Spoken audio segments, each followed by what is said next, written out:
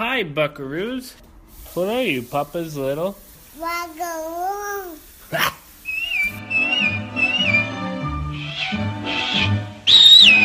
That's it. Come on now. Let's sing it.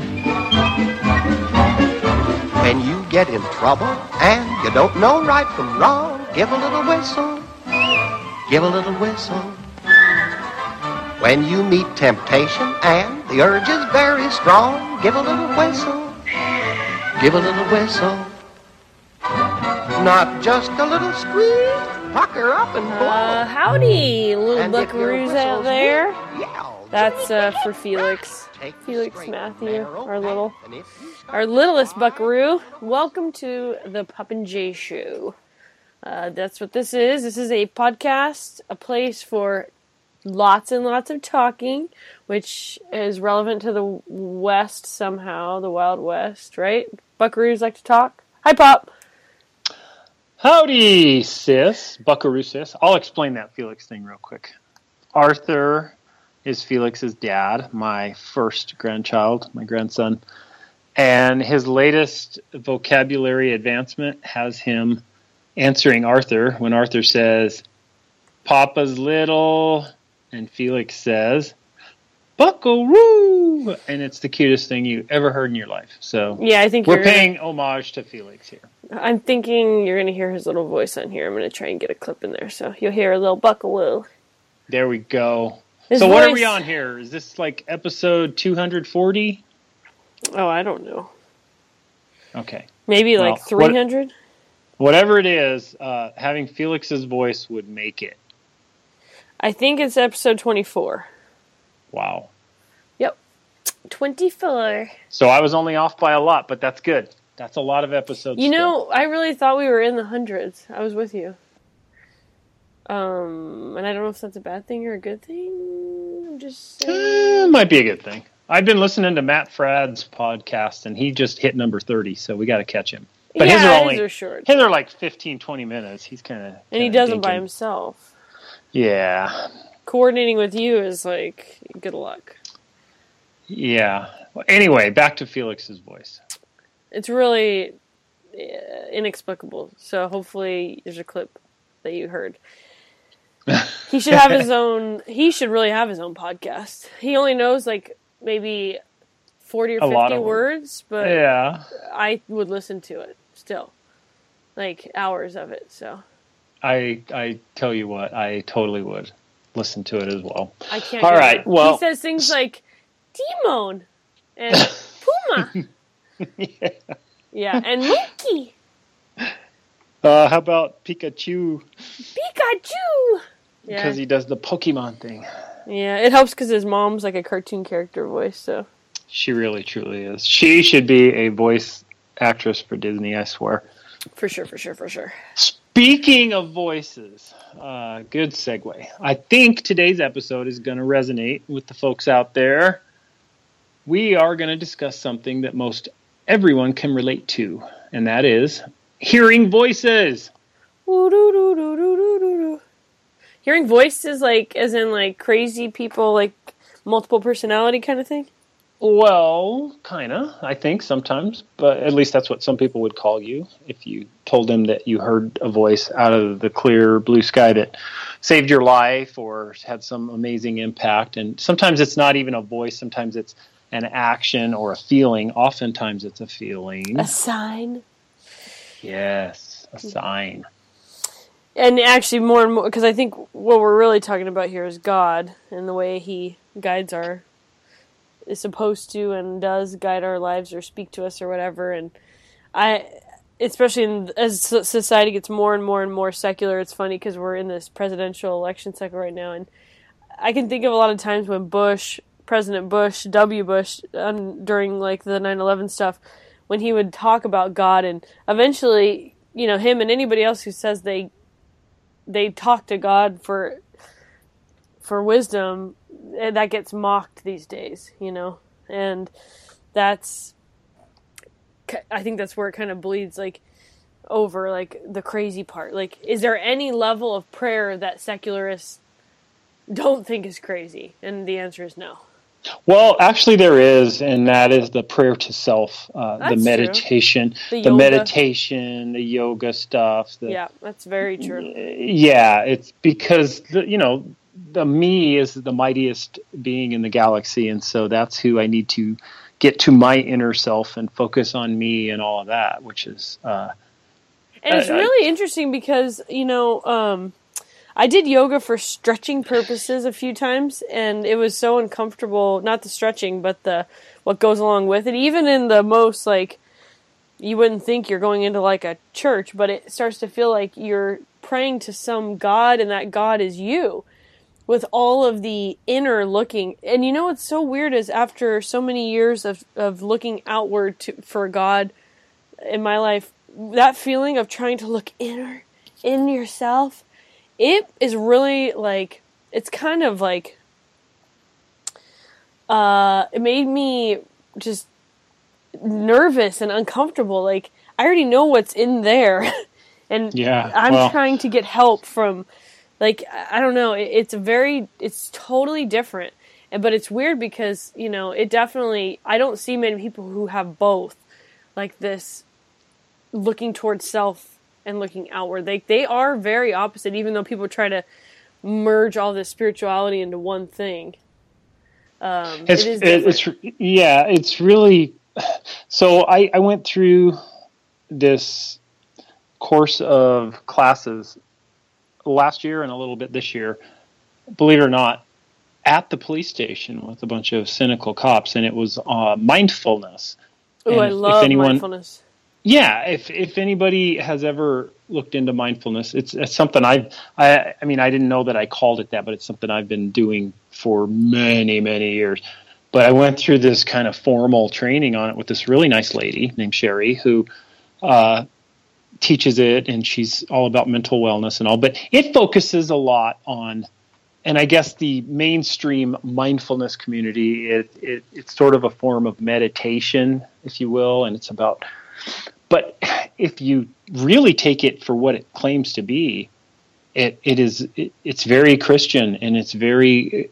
Oh yeah. The way I do it is extremely God-centered. There's a psalm that's very famous, and everybody knows it, and it's where God says, this is God talking. He says, "Be still and know that I am God. Be still and know." And that's and think about the thousands of years of monks not making a sound, or nuns.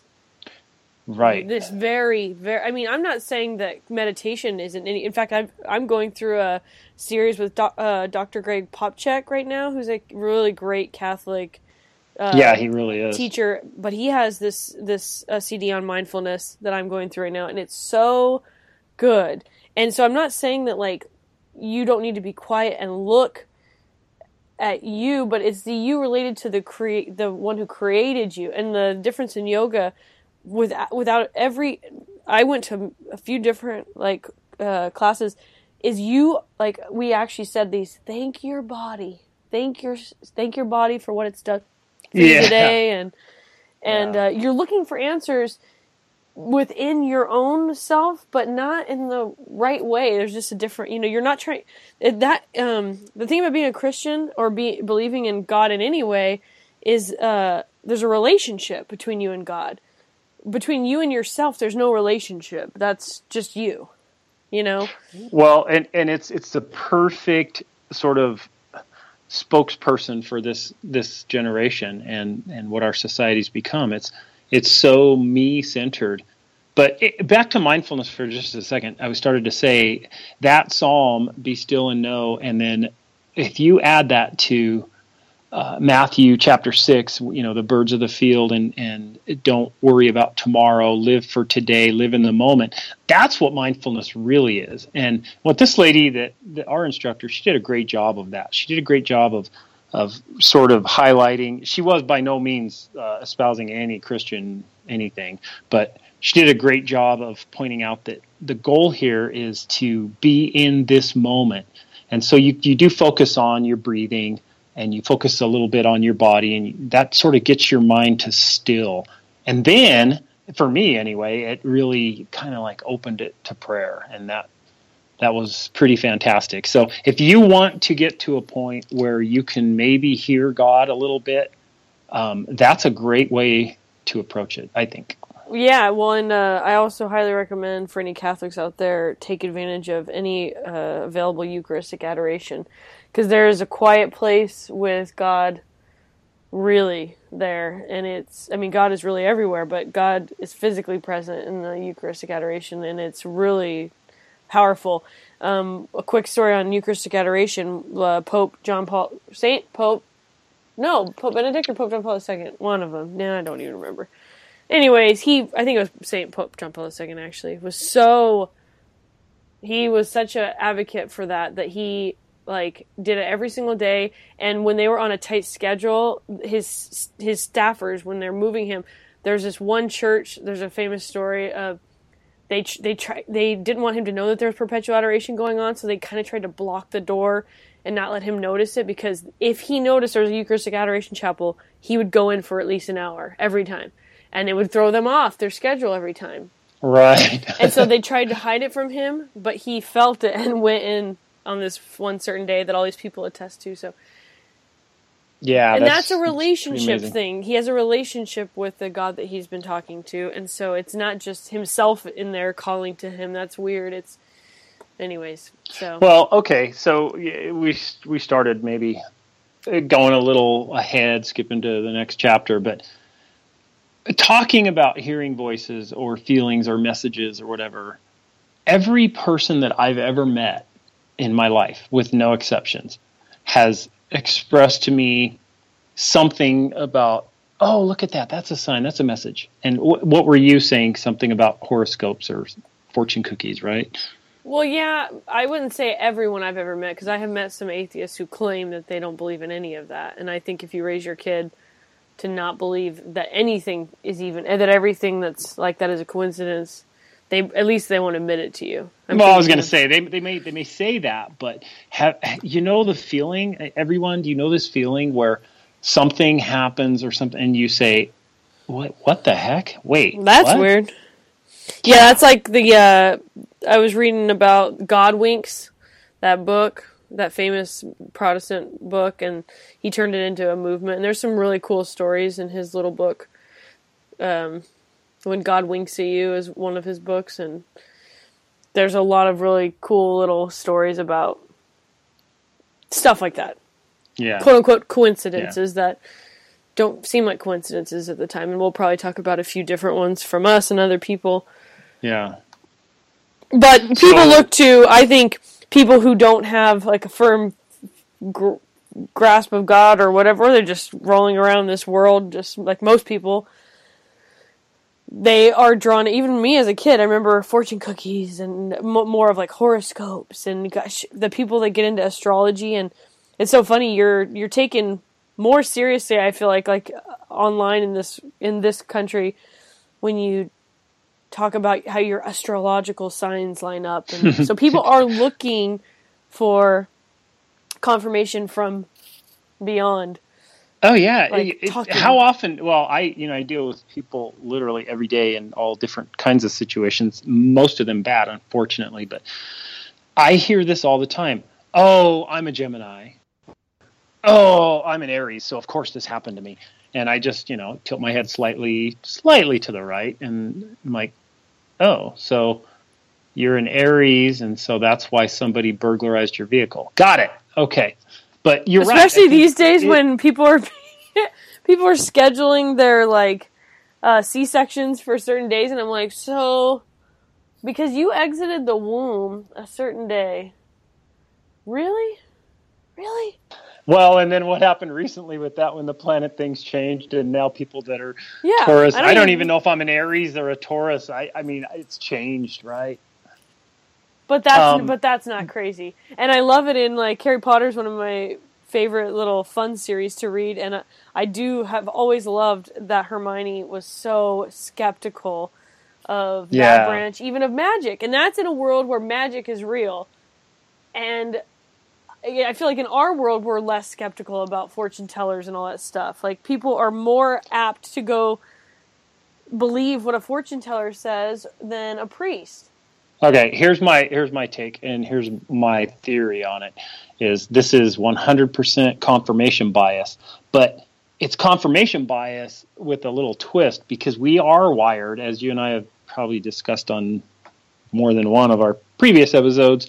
We're all sort of wired to know that God exists, and we know that he talks to us and all that, but we don't always want to admit that it's God, or we don't want to admit that, people that are don't want to go that way, so they go the other way where it's spiritual. I love that phrase. And so it's confirmation bias. They do hear voices, they do feel things, and they do have intuitions or whatever, but rather than attribute it to their guardian angel or God himself, the Holy Spirit, whatever, they just sort of generalize and call it spiritual, and it still confirms so it makes them feel okay, if that makes any sense. It's confirmation bias, anyway, either way you look at it. Well, and along with the fortune telling and the horoscopes and this kind of thing, what you're talking about, it like if you let stuff in and you're like, oh yeah, that's my spiritual side. Like, I'm thinking of one of my cousins in particular, who's much more ready to say the plant outside's talking to her than Christ in the Eucharist. But anyways, the main problem is this society, what that opens you up to, which I think we're going to talk about also, is not just God talking to you, but the bad side of things talking to you. So that stuff coming across to you. So, we wonder, how do people go so bad? How does this happen?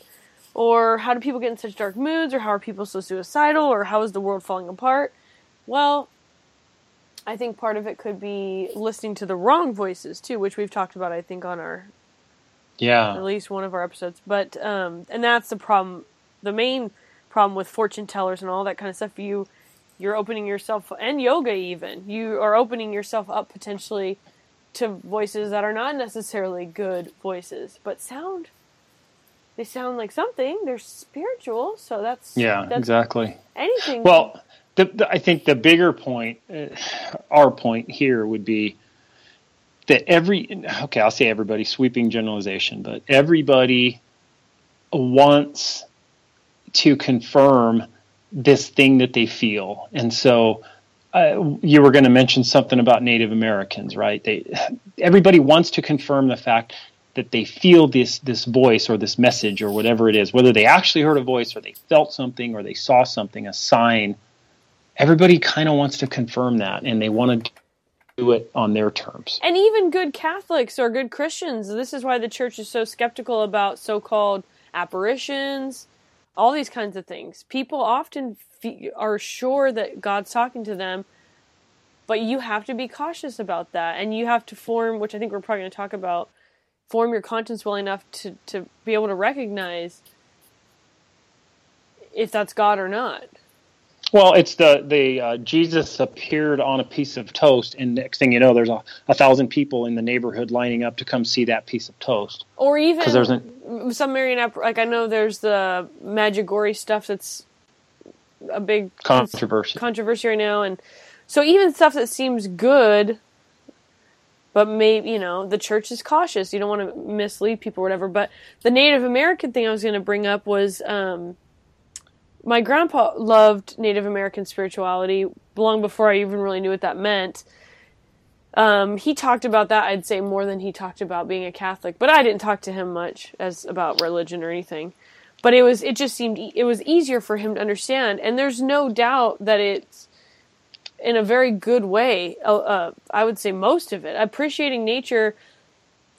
And I think about Pocahontas, the Disney cartoon. And I remember there was this, we lived in Missouri at the time when it came out, next to this family that were like these super fundamentalist Christian. Right. And they were not allowed, I wasn't even allowed to talk about Pocahontas in their house. It was so not okay. That Grandmother Willow, the spirit of the earth and all this stuff. But for me, it always seemed like it went hand in hand with what I believe, probably because of my grandpa. But even now, as I think about it and I read some of the old Native American stuff, like they were looking for God and talking to God and appreciating Him I think in a way, and it's cool. I imagine like what we're talking about here, where you hear God's voice, like they would, something would show up when they would just right when they needed it, whatever that was, and they would be grateful for it. Well, God, revelation is one of the great mysteries of history, but God has clearly revealed himself through generations to different people in different ways. Yep. Different peoples, I should say. The way he revealed himself to the Jews and possibly to the Native Americans. Just because the problem, though, becomes pantheism. Yeah. And where people say God is everywhere, but pantheists are like God is everything. Right. God is in the rock. God is the rock. The rock is God. There's no difference, and so it's sort of. And what's funny is we're kind of going afield here. But no, I think it's a good point that because like we're talking about talking to God, and you can talk to God anywhere. But does that mean that God is like you're saying, is the tree? So should you worship the tree? And that's how maybe Protestants see us when we are in a moment of meditation or prayer with let's say a statue or a candle. Like last night yesterday was All Saints Day. And so I was praying at home with some incense and a statue and praying for my cat who's really sick. And so that to Protestants, I think, is kind of how we're talking this pantheistic thing. But is it, I'm looking for an answer from God in whatever way he decides to show it to me. I don't know when I just jotted down random things to talk about, but I guess this is kind of a good time for this. I was in this episode about talking to God. I talked to my husband. I'm like, because he's a convert to Catholicism, and I asked him what he thought about talking to God because he's had a lot of near-death experiences, and I kind of thought that's what he would say. But he said that I should definitely mention this, and this is something that's pretty cool. Is as a Protestant his whole life, he carried around guilt. And people would say, just pray to God, and he said it never went away until his first confession. And, as Catholics, we believe that when the priest is doing confessions, he is in persona Christi, so he is in the person of Christ. You're actually talking to God. And it's a physical reality. A conduit, yes. And it's a physical reality like all the sacraments are. There's something physical in each one of them. And the physical aspect of confession is you speaking to another human. And that's right. Talking to God. Like the most literal sense that we have right now with, in this. And anyways, I think... Yeah, and by the way, just a very quick, for people who don't understand the whole concept of that, it is firmly and in concrete founded in Scripture. Because Jesus Christ told his apostles, whose sins you forgive are forgiven. And basically, when the apostles were forgiving sins, they were forgiving sins in Jesus' name and as Jesus. They were acting as his body, just like he said. And so it's no different. So that's literally talking to God and receiving absolution for receiving forgiveness. And it used to be more of a cultural kind of norm thing, even for non-Catholics, or you would see in movies and stuff, the person in distress would somehow in a scene wind up in confession just because they needed to talk to somebody. And nowadays, like my husband was saying, well, people act like they're so far past that, yet they're obsessed with going to therapy, or if they're an alcoholic, they're obsessed with these group meetings, or, people understand the need to physically talk to someone. Yet they won't admit that, the confession thing is a really important thing too. So I definitely think that's the best time that I talk to God is in confession. Me too, without a doubt. But I'll tell you that one of the focus areas I wanted for us to talk about was definitely us reaching out maybe to God, but even more importantly was all these experiences that people have and all these stories. Most people that will have a story about a moment where they felt something was being communicated to them, either a voice or a sign or something. I mean, and some of them are really dramatic, like your Aunt Carolyn, when she was a teenager, her story that the whole family knows about. She was walking across this very busy street, Pueblo Boulevard, and she got hit by a car, and she flew up into the air, and she felt, to this day, she will tell you, she remembers it vividly, and everything that happened that night she can still feel. She was thrown up into the air by this car, and she felt a pair of hands catch her and set her down, right? And that's one of those moments, you said about Adam and near death. So near death things are one, escaping kind something. Kind of go with our angels episode too, guardian Yeah, angels. Exactly. But see, people, whether it was getting hit by a car or whether it was just, why did I make this decision? And oh my God, I was going to go down that street, but instead I went here. And if I found out later there was a massive car pileup and a fire on that street. And, whatever it is, there was moments where something that you don't really know, and it wasn't you to the best of your knowledge, but something told you something, communicated something to you in some way. Is it like just a big self-delusion? Because so many people, if not all people, have had this sort of moment, either small or large. Or is it just another of these famous, coincidences? Or is it the God winks thing that you said? What is it? That's kind of where my focus was leaning. Well, yeah. There's one case that's kind of famous. I know Seth MacFarlane, who's really, really super atheist. And he, for some weird, inexplicable reason, happened to be late for his flight the morning of September 11th, and he was supposed to be on Flight 93. Right. And so he was in the bar at the airport when stuff started to go down. And he remembers the trial in his own mind.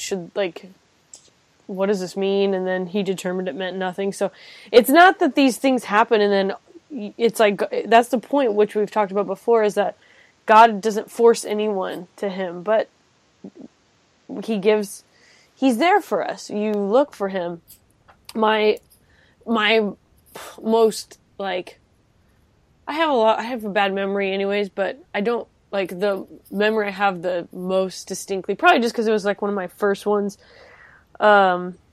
where I felt like God, right there, joking with me, because I really do think that, joking with God or, communicating with him in that kind of a way has been, the most confirming of his, personal nature to me, I don't know.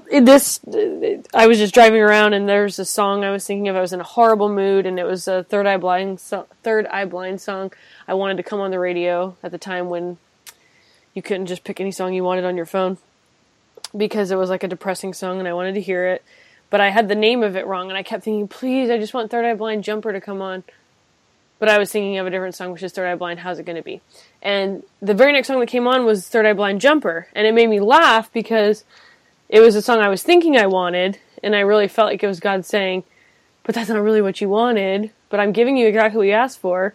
And it just felt kind of like a little joke, because it came, and it's just something that stuck out, but it's a small, super small, insignificant, it's not a near-death experience in any way, but it especially when you're a teenager and everything seems so important, it's something to make you think you're not alone, we're walking this walk with someone. And so I'm really glad that you mentioned, the radio thing, because I wanted to mention a newer friend of mine, a really good guy that I met not too long ago. He was telling me some of his personal stories about God intervening in his life, I guess, is the way to frame it. And one of them was when he was younger, and he was like a car valet type thing. But he recently had an experience just within the last couple weeks that was really pretty darn weird. And so I want to mention it without a lot of specifics, because I certainly don't want to broadcast anybody's info. But I told him I would probably mention this, and he's like, well, yeah, he wanted me, because he listens to our podcast, and he wanted me to talk to you about it and get your take. But he listens to different podcasts, and he's kind of into some of the maybe the paranormal stuff. And he was listening to, he is a Christian, he's a God-fearing man, but he was listening to this audio book on Roswell. Remember the aliens? Supposedly there was an alien ship that was crashed in like the 40s, and Roswell, New Mexico, and the Air Force had it on a secret base, and there was an alien and all that. Well, apparently there was this book recently written, and this is the one he was listening to on audio in his truck. And it was about Roswell, the alien crashing in 1947, and the Air Force supposedly had this alien. They had the alien, and they were trying to talk to the alien, but the alien would only talk to this one person, and it was she was a nurse, an Air Force nurse.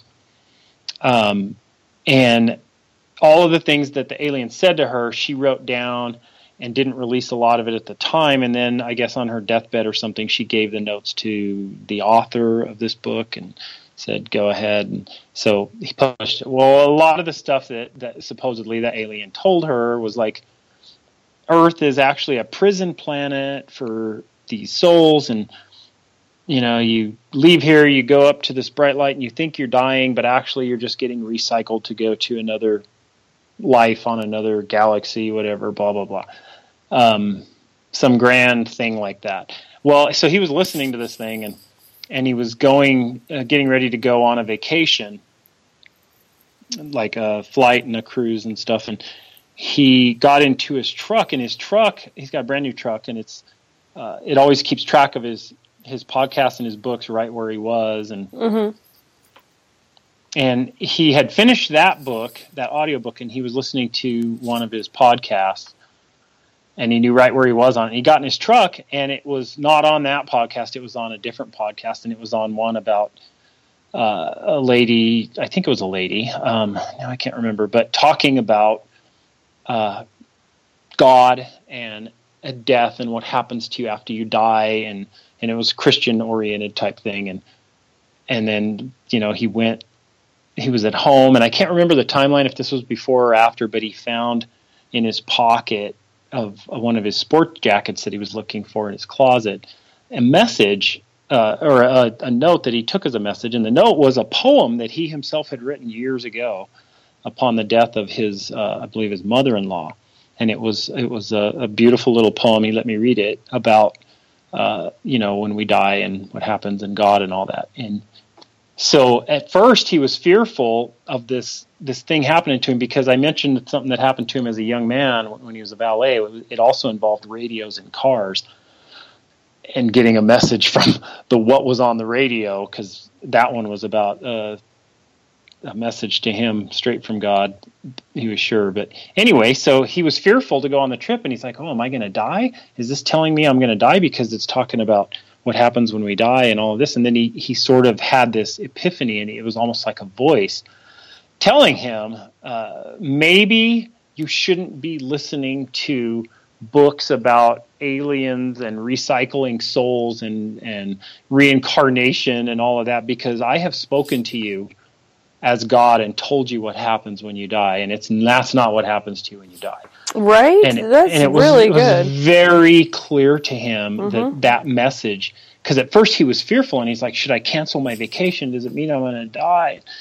And then he sort of realized that he was getting an entirely different message, and that was, hey, you know what? Focus on what's important. It's okay to have recreation and read stuff and whatever, but let's not get... Because he said when he listened to that book about the aliens, he got all like, whoa, hey, maybe this is, his mind just sort of started. My husband falls into that a lot. Adam likes conspiracy theories, and so so funny. Yeah, before you go on, it's so funny because when he and I were talking, I told him that, and I mentioned Adam.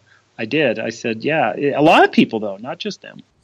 Adam's really high up there, and his mom, honestly, too. I know where he gets it from, and desire that we all have. We're curious creatures, so we want to know all this stuff. But I love stories like that. I think that is a really awesome story because it's 100% in line with how I feel like my life is.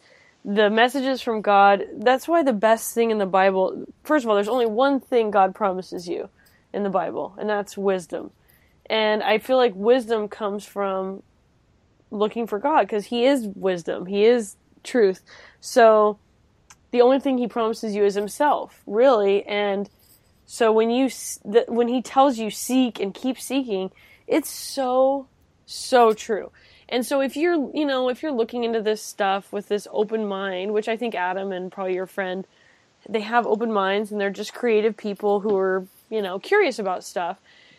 But I do think that if you really genuinely want the truth and not just some radical thing, God will actually move you the right way. Like if you're going the wrong way, if you're open for the truth. And that's why I always tell everybody, look into whatever you want, I guess. You got to be careful with certain things. You don't need to go praying to Satan or anything. But I think that if you're genuinely searching for the truth, you will find it. I don't have in the Catholic Church, a lot of people who are like, well, have you ever looked into another religion? Yeah, most of the people I know that I respect so much have looked into so many read so many books. There's nothing to fear. If you're looking for truth, you're going to find it. And so there's a saying that's been around for a long time, but in different forms. I know I used it in one of my books that I wrote, not the Angel book, but another one. And it goes like, be careful that your mind, have an open mind, but be careful that it's not open so far that your brain falls out. Or minds are so open that nothing stays in, or a mind. But what all of that is a variant of another old saying, which is, if you don't believe in something, then you'll believe anything, or you'll fall for anything. Yeah, and that's actually, I think, the crux of what we're talking about today is, you hear a message, and if your receiver doesn't have a digital screen that knows where the transmitter is or where it's coming from, then you'll just start going, well, that could have been everything or anything or this or that. But if you have a foundation of belief, if you have sort of a worldview and you've thought it through, and you're connected, your receiver and whatever transmitter, then you'll probably know where it's coming from if you're tuning your radio correctly. Does that make sense? Yeah, like that's what I think we were mentioning earlier about forming your conscience well. God is going to tell you, I think, if you're genuinely searching for Him the right way, or if you're genuinely just whatever you're doing. If you're like, yeah, exactly what you're saying. If you're open to it. I think that, the hardest thing for all of us is when you're in a position you don't know which way to go. I don't know if I should take this job. I don't know if I should do this. And you're praying and you don't feel like it's being answered. Well, one thing that you've taught us and that you've done a lot is just trusting God. That's another big part of listening, is trusting that it's going to work out. It's a weird one. Like, there's silence, and then that gives you answers or gives you. That's the hardest thing of all to me, though. I mean, I have done it. Because you want an answer. Because you want talking. You want a sign. You want somebody tell me what to do right now. And sometimes, and that's like and no matter like which culture you're talking about, really, you'll see like the Dalai Lama or the Buddha or whatever. You'll notice that these people have in common is that they're quiet. Maybe they're not all going the right way, but I'm just saying, like, they're patient. Patience is like, and sometimes God doesn't talk to you on your schedule. So that's another big thing, is you're looking for an answer. You want to know, why is this happening? You want whoever's sick in your family to get better, or at least to understand why is this, and yeah. That you don't always get an answer right when you want it. So that's another part of talking to God, I think, is spiritual dryness or whatever they call it. Yeah, you nailed it too.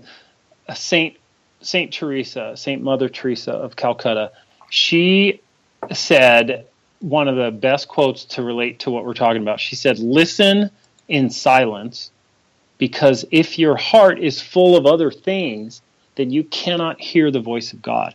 And that is what's wrong today with all of us, myself included. Our hearts, our minds, our lives are full of so many things that, if God says, "Be still and know that I am God," we are not still. Nothing about our lifestyle and our society today is still. Nothing. It's just the opposite of that. And so God doesn't always use a booming voice. In fact, most of the time, I think it's subtle. And if we're so busy in our important, busy lives, then subtle messages often just sail right over our head. Right over our head. Well, and that's coming from a woman who experienced spiritual dryness for 40 years or something. Dark night of the soul, where God didn't talk to her. She heard nothing. She felt nothing. She felt like God wasn't there, she says. But it doesn't matter, because she knew he was. And so this is another way of talking to God. Not talking to him. Or not you talking to him, but you not necessarily hearing him. And there's a reason for that. It made her into this beyond powerful force. Like, her resolve was strengthened for so much by every trial she went through. She is unbelievable. And to affect change in this world, this skeptical, cynical world, to not be somebody, the media and the secular people and the entertainment industry, these people, they will destroy anyone's character. And not her. She is one of the people that I can think of in this modern time, really modern time, who lived to her name. There's still a few people who try and pretend like she wasn't who she was, like a true saint, but yeah, give me a break. 99% of even the most skeptical people saw true goodness from her. And anyways, this is from a woman who didn't necessarily hear God's voice all the time. Well, because she was smart enough to know that we are busy and our hearts are full of other things, and God doesn't always use that booming voice. But God did say in Proverbs chapter 8, verse 17, "Those who love me, I also love, and those who seek me find me." He said that. And then just to quote from the book of Job, a short little thing, this is really cool. Job says, "At this my heart pounds and leaps from its place. Listen to the roar of his voice, to the rumbling that comes from his mouth. He unleashes his lightning beneath the whole heaven and sends it to the ends of the earth. After that comes the sound of his roar. He thunders with his majestic voice. When his voice resounds, he holds nothing back. God's voice thunders in marvelous ways. He does great things beyond our understanding." And that is from Job. And there's a lot more to that verse. And it's Job chapter 37. I'm telling you, it's just a thing of beauty. That chapter, that verse is so amazing. Job, if you don't know, was someone who suffered as much or more than anyone in the history of the world as part of some, allegorical test. But the beauty of Job's faith was he didn't need to hear a specific, almost like the Native American thing you said. He saw God and he heard God's voice. To him, God spoke in his majesty, which is fine for him, because he comes to us personally. Well, and we think about, like, the Old Testament is so literal and it's so different. God, like, literally speaks to people. Like, if you think about Adam and Eve and Moses, Abraham. And what is that like? Father Abraham and God were, they frequently just had conversations. But even Moses, it's like the burning bush versus, like, so there's like some kind of symbol of God as opposed to, like, Well, it wasn't a symbol like a conduit. The beatific vision of actually seeing God's face was denied, of course, to everybody. But he spoke directly to Adam and Eve, and they spoke back to him directly, not through a bush, but through him. And he spoke to Abraham frequently. And in the New Testament, speaking to Jesus, and what even as a newborn, or even as a in utero baby, God spoke to people, moved people like John the Baptist's mother and everything, or John the Baptist. Well, and what did he say at Jesus' baptism? And the people there heard it. Yeah, he spoke through. This is my son, with whom I am well pleased. Yeah, through the clouds. So, God literally speaking. And then, of course, we can't forget that Scripture itself is the Word of God. Jesus is called the Word of God. So words are really important, speaking and communication, and I think that's part of the relationship thing. That's why I really do feel like that yoga mentality of that spirituality idea of looking for everything within yourself is really dark. There's something super dark about it because it's really the opposite. It's that selfishness versus that selflessness. You're looking so much into you, and you're bound to find. You're not bound to anything good with that. But well, because the Queen Mother, here we go. The Queen Mother of all sins is pride. The opposite, or not the opposite, but the antidote to pride is humility. And as C.S. Lewis so brilliantly said it, humility doesn't mean thinking less of yourself. It means thinking of yourself less. Mm-hmm. So when you are meditating and all that, if you're, if it's me, then your return on that investment is going to be, very me-centered. Whereas if you kind of focus on other things, maybe it's better. But we see that in the in like, which wasn't it a recent gospel talking about the tax? It was the tax. Was it Zach? I don't know. Recent, not this last one, but the one before, the tax collector and the versus the Pharisee, and one is thank you God that I'm not like all these people, and the other one was God help me to be whatever you want. Much more selfless. So it's human nature. One is I am so great, thank you so much, and that's more of a thanking yourself. That's not true humility. Right. Mm-hmm. Right. Okay, so God's voice, messages, my life. I was going to turn left, but something told me to turn right. All of those things. For me, a big part of it. I think it's two things, which is really three things, because one of them is a two-part. And the first one is, what does the word angel mean? We discussed this in our angel episode, but I'll just a quick test. What does angel mean in the Greek? What does the word mean? Messenger? Yeah, messengers, right? And throughout the Bible, we see angels used in that capacity, as well as others. But they come and they talk and they give messages from God. They also do other things, but that's a big part of what they do. And in my book, obviously the guardian angels, they constantly give messages. They encourage us. They do what I call the angel whisper, that voice in your ear, just like the classical, there's an angel on the left side and a devil on the right. There's a reason that little caricature thing exists, because everybody feels that. We all feel that. There's a little chart that I saw that was wonderful, and it said God's voice on one side and then Satan's voice on the other. And it says under God's voice stills you.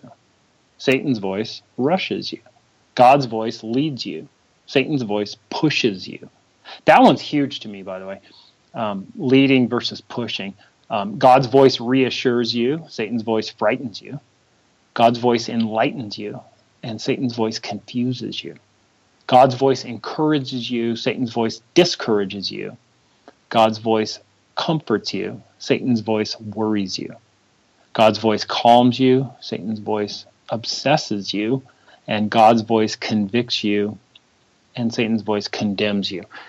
That's if you're ever, you should write those down or whatever, back it up, because you want to talk about a great little diagnostic tool when you're in doubt about what you're feeling and what you're hearing and what the message is. I can only speak for myself, but if I feel something that's pushing me and I don't feel like the reason it's pushing me is because I'm just not quite sure about that, but it's pushing me, that's probably not God. If I feel that it's leading me that way, then it probably is. So, I mean, that little thing that I just rattled off, that is a great diagnostic tool for me, at least, because a lot of times the feelings that we have, and sometimes it's wrapped up in, could be greed or lust or something that we think we want, and if we feel some of those negative sides, maybe we should reevaluate. It's a good list. It's a really good list. I really, really, really like that a lot. And I think that part of knowing, like, I think about all the people I know, not to, like, beat this horse, but I have so many girlfriends who are so into yoga, and they get so much supposed peace out of it. So I wonder, because they also fall apart, I see easily, like a lot of them. But besides that, I wonder how, sometimes it's hard to even recognize those things. Like, wait, am I being led or am I being put? Like, I think that goes back to having a well-formed conscience. And how does a conscience relate to if I'm being led or pushed?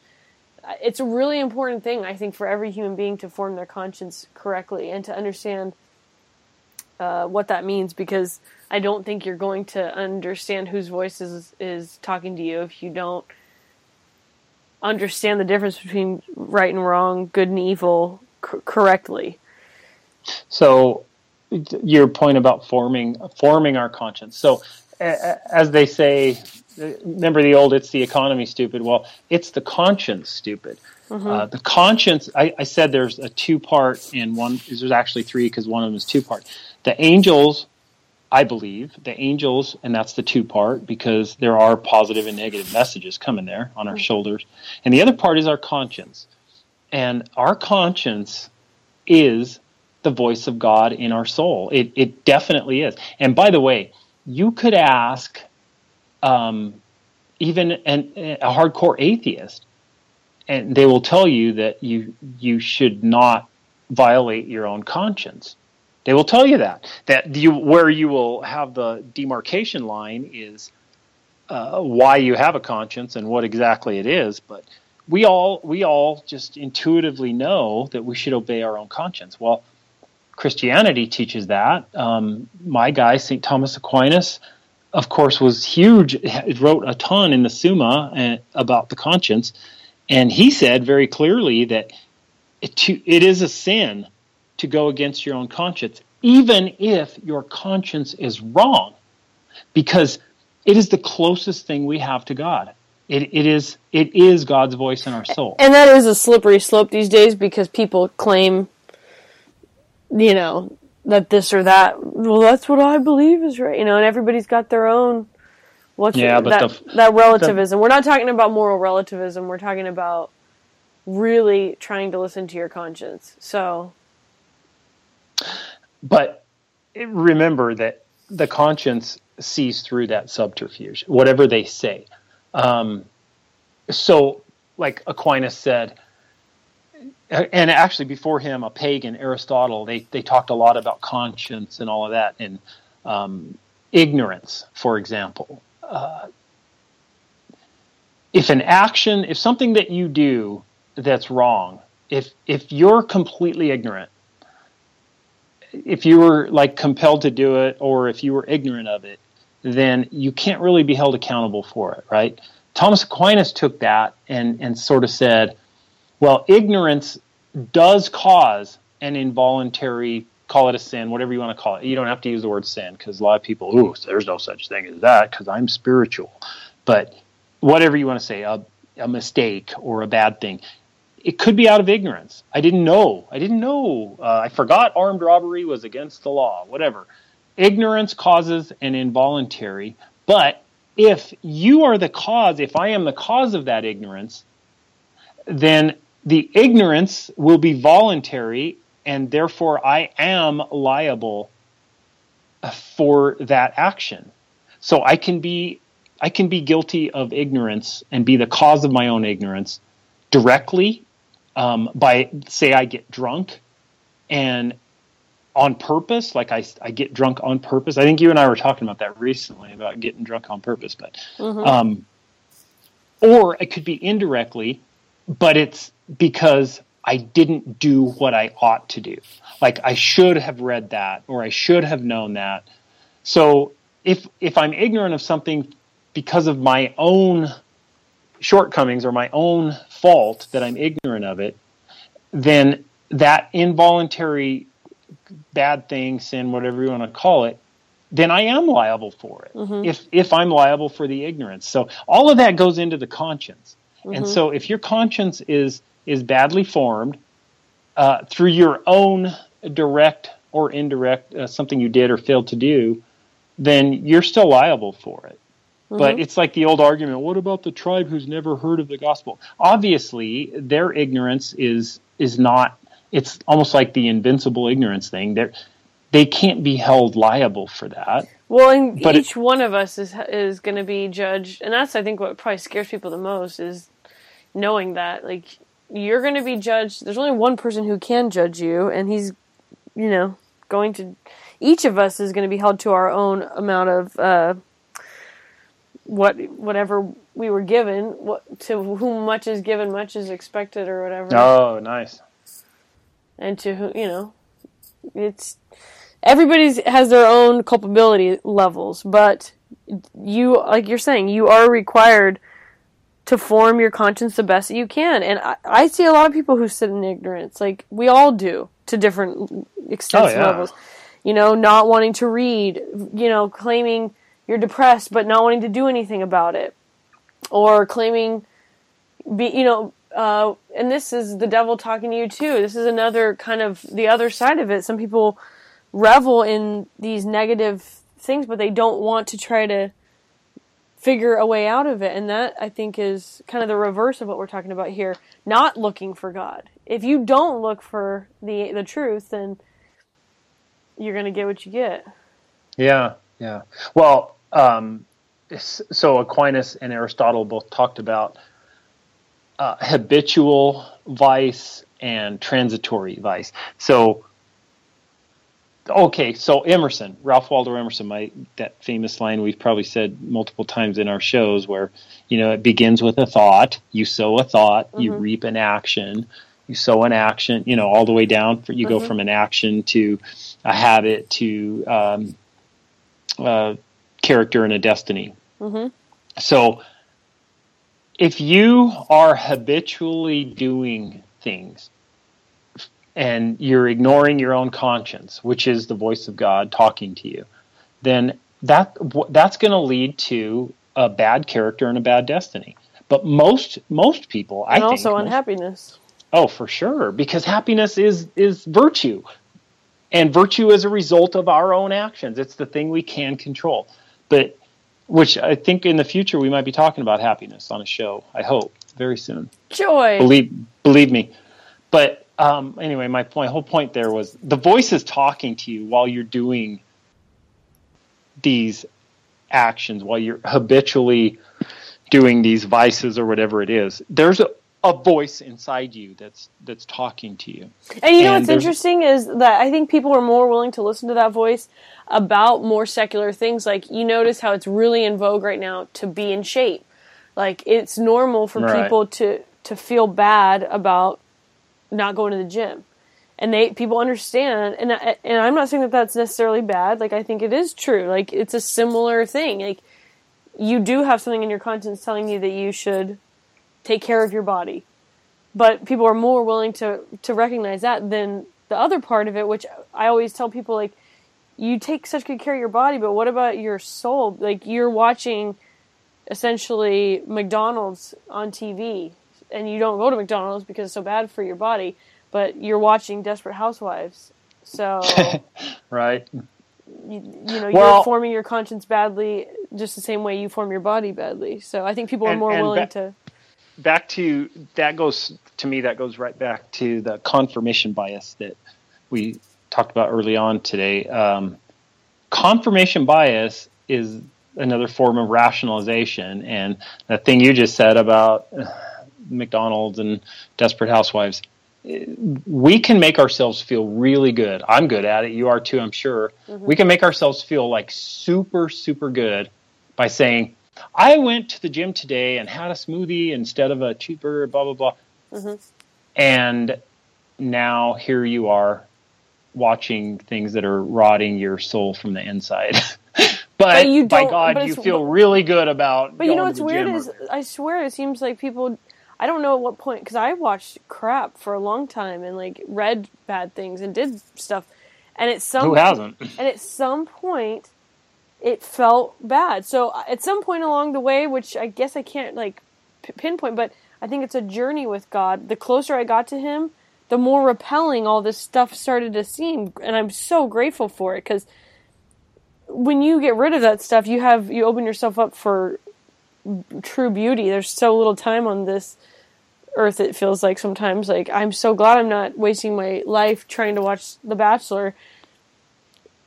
That's just, and that's not to be like I'm so much better than people. I'm definitely not, and I waste my time with a lot of stuff. A lot. But me too.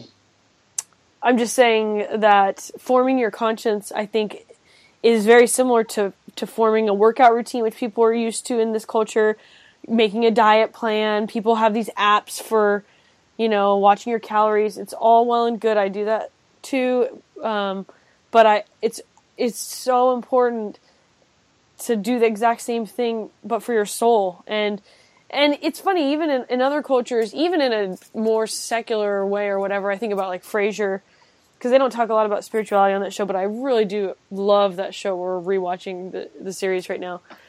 And to them, which I think is also important, they think this way about just elevation in, literature and stuff, and the opera, and a higher...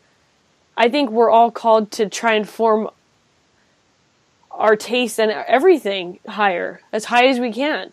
And I just think that includes the soul, which is missing on that show. I mean, Frasier is like this rampant like sexaholic, and it's like to me it's odd. Like he doesn't think about his soul at all.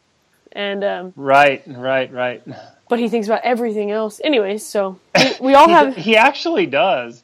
Yeah, there's a lot of thinking that goes on in that show, and it's a really great show, and that he cares deeply about morality. Him and Niles constantly go back and forth on well-formed morality and conscience, but anyways, just the more time you put into this, I think the more you will hear or just naturally trust that God is moving you in your life. And I don't know, I think about Trent Horn too. He's an apologist we've talked about a lot. He's so smart, and he's a convert to Catholicism like through his own brain, pretty much just studying, and it came to him. And he admits still to this day, I've talked to him about this privately, but I've also heard him talk about it.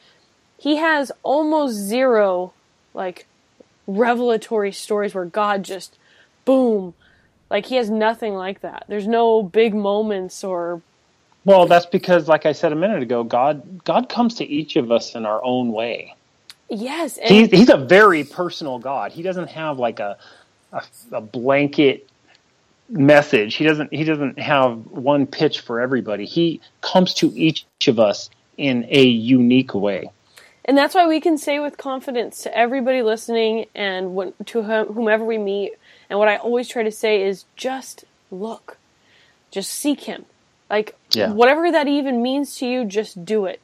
You look, and I swear you'll find Him. And I actually say that to people with some amount, the highest amount of confidence I have in anything I ever say to anyone is that I promise you, if you look with your heart open, your mind open, you will find God. It's this very powerful thing that is true. Matthew chapter 7. Verses 7 and 8, ask, seek, knock, right? Ask and you shall find, ask and it will be given, seek and you shall find, and knock and the door will be opened. And the real message there is keep asking, keep seeking, keep knocking. But isn't it true that you can tell somebody that and be so confident because it's so true? Oh, it is. You it's absolutely true. We need to kind of like finish on the conscience part because we didn't like cross the T there and all. But once again, an atheist, an agnostic, a Christian, a Buddha, whatever, whoever, they will almost to a person will agree that you should not go against your own conscience. Don't disobey it. Go ahead and disobey the church, the state, your parents, authority, whatever, but don't disobey your conscience. And so if that is indeed our guiding force, then we really have to pay attention to it. We have to give it more authority than we often do. I mean, all of us, the best of us, the worst of us. So St. Paul told us that this is a great from Romans chapter 14. So Paul says, you have a good conscience, keep it a matter between yourself and God. The person who can make his own choice is fortunate without self-questioning. And then here's my favorite part. He says, he who hesitates and then eats nonetheless is self-condemned. He who acts in bad conscience, and wherever there is bad conscience, there is sin. So what he says right there is, he who hesitates and eats nonetheless. He's saying, why did you hesitate? Oh, you hesitated because your conscience told you not to do that. Was it Jesus who said, "I told you now I told them their sin, now their sin remains"? Before I told them there was sin, they didn't have sin, but now that I've told them, now that's when your bad conscience is there. So when you know and you disobey, right. Yeah. Oh yeah. So St. Paul straight up right there in Romans 2,000 years ago, folks, he straight up nailed it, and it's something that I do all the time. I'm sure every single person does this. Is however small, however large, we hesitate for a second because something told us, wait a minute, don't do that. But we did it anyway. Yep. We just condemned ourselves. We just went against our own conscience. It's called a moral sin. Well, it may be a venial sin. It might be something small, but whatever it is, we violated our own conscience. And if you're an atheist listening, don't call it a sin if you don't want to, but call it a mistake, whatever you want to call it. But you did something even though you knew, because that voice inside you told you not to do it. Well, when we teach the young kids what the difference is between a venial and a mortal sin, usually for me it's always been a mortal sin is something you knew was wrong and you did it anyway. That's the difference. A venial sin, it may be small or big. I mean, but if you actually, I think any sin requires knowing. No, because you can do something and not it's the ones like what you're talking about. I've always thought of it that way, where you straight up thought, like right before you did it, I shouldn't do this, and you did it. There's their mortal sin. Like that's it. That's the qualification. Sometimes you can sin, I think, venially by, let's say, just without even thinking about it, gossiping about some lady with your friends. And then you're like, damn it, I shouldn't have done that. But if you stop and think about it, like, I really shouldn't be gossiping, but then you still do it, you can tell how much worse that is. That elevates it, because you already, like, you clearly, you had a chance to not do it. Right. Well, our church at least it can still be a venial sin or a mortal sin. If the mortal sins are sort of outlined in James and John, all of the adultery and fornication and all of those, they're actually listed out. But anyway, either way, we're getting in the weeds with some technical stuff. But the point was, if your conscience tells you to do something or to not do something, then you're always going to be better off doing that, because even if your conscience was wrong, you acted in good faith. Right. And whether you're atheist or Christian or whatever you are, isn't that what we all want to do? We want to act, the things we do, we want to do them for the right reasons. And so, yeah, what better way than to listen to, all right, anyway. But like you're saying, you're also required to form your conscience, so that when you're listening to something, it's not just you. What do I want to do? What am I thinking? Right. That's that Aquinas thing I said about the ignorance. If you're the cause of your own ignorance, that you can't hide behind that. So you do need to get out there and think about things, study, read, whatever direction you want to take that. But you want to form that conscience. You can tell this is a Catholic podcast because we barely talked about. There's so many feel-good, God winks stories out there, like millions, so we could have read all of them, and that would have been but instead we talked about sin. Yeah. But you know what? Actually, sin or mistake, but we talked about a guiding voice inside of us, which was sort of the gist of this. And my summary of what I hoped my points were was, angels and bad angels may talk to us, and they may suggest things and all. But our conscience that is a gift to us is something that we need to follow. And if the voice we hear, that little chart thing that I mentioned, that I hope people will back up and write down, that's kind of, to me, the main message from all of this is this voice and this message that you hear. If it does those good things, the good sides, then that's probably a righteous thing. Yeah, and we're all looking, and I know, I'm sure a lot of people have a lot of stories from, like, when they lost someone, maybe a message from beyond, it feels like, and that's another thing we didn't even talk about that people fall into, that, but... yeah, seances. Mm-hmm. Necromancy.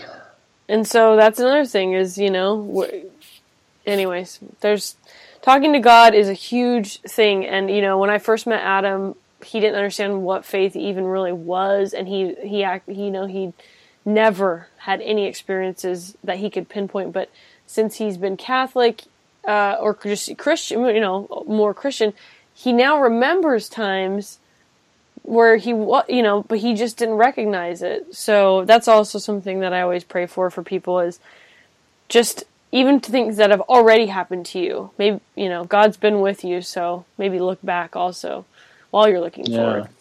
But since this and your homework, of course, will be to look up stories of messages and think about your own and talk to your friends about them, and then see how they kind of fall into what we've talked about here.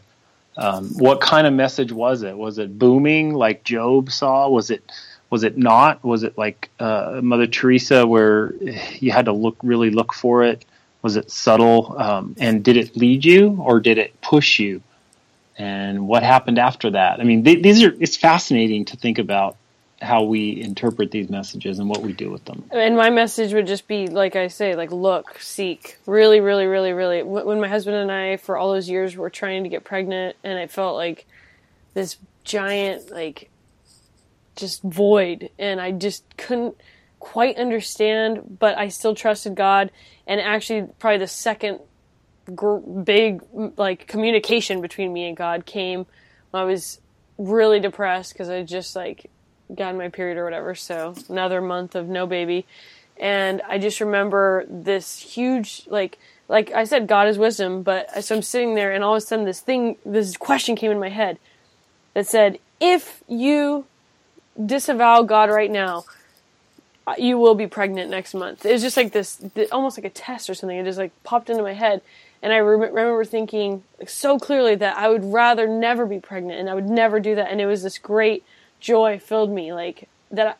So even in this hard situation, I got this extreme joy just because I did have someone with me. God was with me, and he just reminded me, like, trust me, then just trust me. Everything's okay. You have Surprise what you really quiz. want. What does Jesus mean? Emmanuel, right? You shall name him Emmanuel. What does that mean? God is with us. God with us, right? And he is. He really is. My closing Bible verse for this will be from John chapter 10, verse 27. Jesus said, "My sheep hear my voice. I know them, and they follow me." Amen. Yeah, we're long, Amen. so let's keep We're moving. long, but I would be remiss if I didn't say we're recording this on an historic night. True. The Chicago Cubs and the Cleveland Indians are in the World Series, and tonight is Game 7. Mm-hmm. Well, I was hoping we'd have resolution before we finish, but if you don't know, here's what happened. The Chicago Cubs were in the 8th inning, up 6-3, and about to win their first World Series in 108 years. And the Cleveland Indians tied it up. They went through the 9th inning, still tied, and so we're going to extra innings. And now we are in the 10th inning, and there's a rain delay. In Game 7 of the World Series. And it's, in Game 7 of the World Series. It's still one of the most boring things I've heard all day. Golly.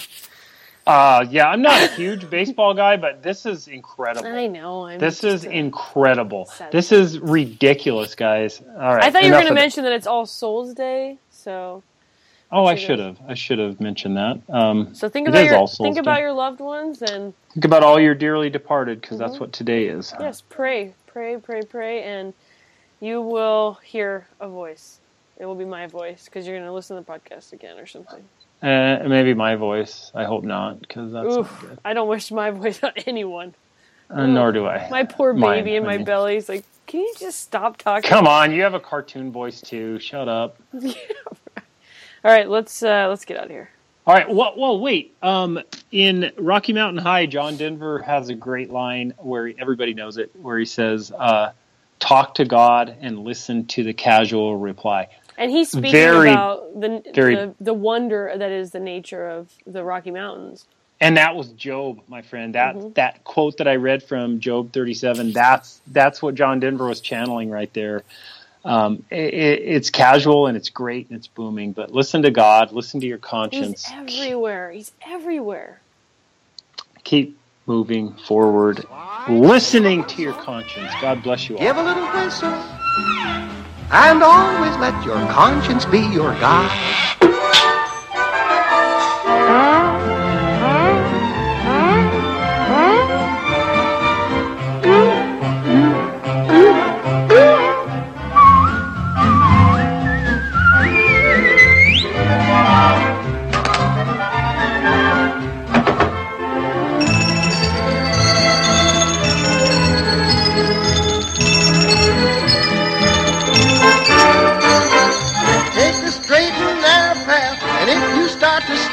Give a little whistle, give a little whistle, and always let your conscience be your guide.